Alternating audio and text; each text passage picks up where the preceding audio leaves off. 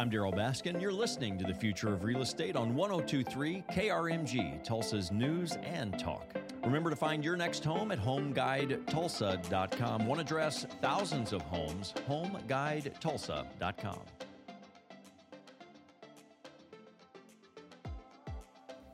Ukraine and Airbnb. I don't know if maybe you've caught some of the news reports or something on social media that says, hey, what a great idea to rent or reserve a Ukrainian Airbnb and not stay there. And that's putting money back in the hands of Ukrainians. Well, I thought that sounded like a great idea. And so I started to explore. And I asked one of our local Airbnb experts, Bridget Brick, for some insight, maybe some conversation of other perspectives and how effective this may or may not be. Bridget, welcome to the program. Give us some perspective of what you see is good or bad about this. Well, I'll wear two hats in answering this question. One is from a basic political economy standpoint, and the other is from as an Airbnb pro host. On the political economy side of things, when there's a war, currency is devalued. So looking at specifically the Ukrainian hryvnia right now, it's fallen dramatically over the past year. And that's their currency. Correct. Hryvnia. Correct. And as of yesterday, the currency fell 30%. So to put that into some perspective, $1 US is worth 3 cents in their currency today. Yeah, and this is similar to the Russian currency, correct? It is in terms of, well, that's. I know I'm inserting some more complexity to the whole thing because there's a lot of economic sanctions and things that are taking place, but the relationship to the dollar is extraordinarily low. Different. Yeah, correct. And so what happens then in terms of war, and this is what we're seeing specifically in the Ukraine with their currency falling, as I said, 30% yesterday, is that's also followed by hyperinflation. Banks are printing money to support their own internal war efforts. So that's all the economical side of things. Politically, there's also, as we all know, with nation states, that our currency is part of our national identity. So the oppressor doesn't want the local currency to maintain its presence within the economy because, there's usually the faces of people that are not really relevant to the regime that's coming into power. And so there's that kind of a political side of it as well. On the superhost part of me that's speaking about this is just looking at what that really means for Airbnb. So, superhost being the status of your account. You're a superhost on the Airbnb platform is someone who is extraordinarily high reviewed, has certain communication.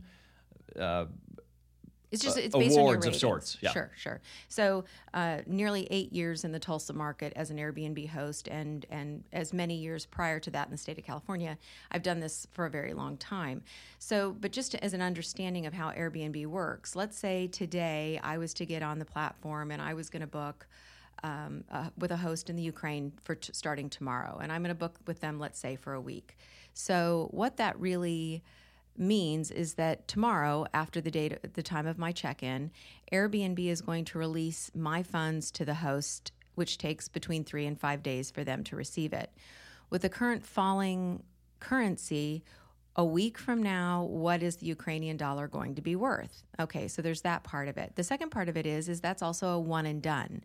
You've now taken up their calendar, and sure, they're going to consider it what's called a third-party booking, because they're going to allow refugees to stay in their listing. But it's booked under your account. So what does that mean? That means that they can't book it again, and you are on the hook for it. So let's say they file damage claim on that booking. That goes against you, and you're involved now in a process. It's required as the booking guest, it's required that you are the person that they have to originally come after. Is any of that going to happen? There's no way of really knowing. We don't know anybody. To say that all the people in the Ukraine are well-intentioned would be ridiculous. No group of people are all well-intentioned. Isn't Airbnb promoting this? What Airbnb has done is they have waived guest and host fees on the platform. To my In knowledge, Ukraine. in the Ukraine, to my knowledge, they are not promoting people booking with the intention of never staying. That would actually go against Airbnb's terms of service. And I see this with this wave of this. Obviously, this is a publicly held company now. People start filing claims against stays and all. I don't see Airbnb endorsing it or allowing it to happen for very long. I would actually see it more commonly that they would shut down bookings outside of the Ukraine, saying you can't even book there right now. So then other people are saying, well, then book it and cancel it. Well, unless the host in the Ukraine has a super strict cancellation policy, as soon as you cancel it, you're going to get your money back. So it's defeated the whole purpose of trying to help these people. So do you have a solution then? I mean, if this has gone social media viral. Correct.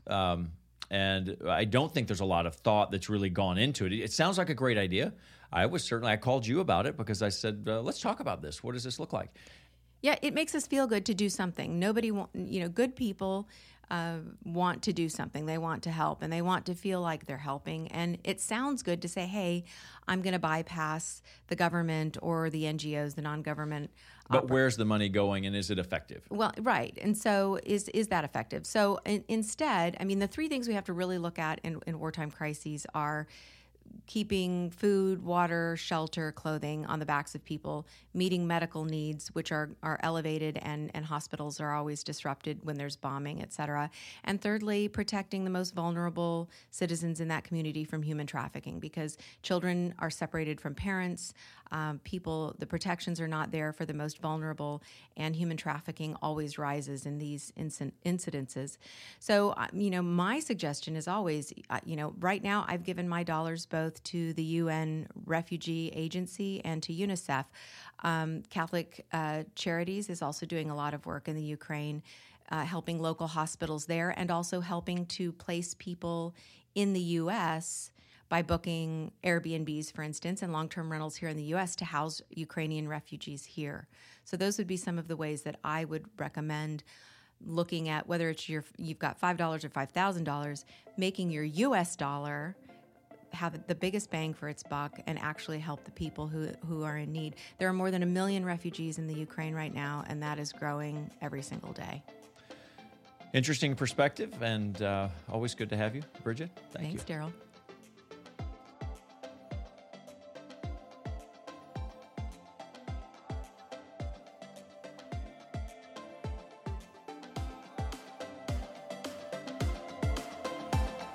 You're listening to the Market Experts Show with eXp Realty. I'm Darryl Baskin.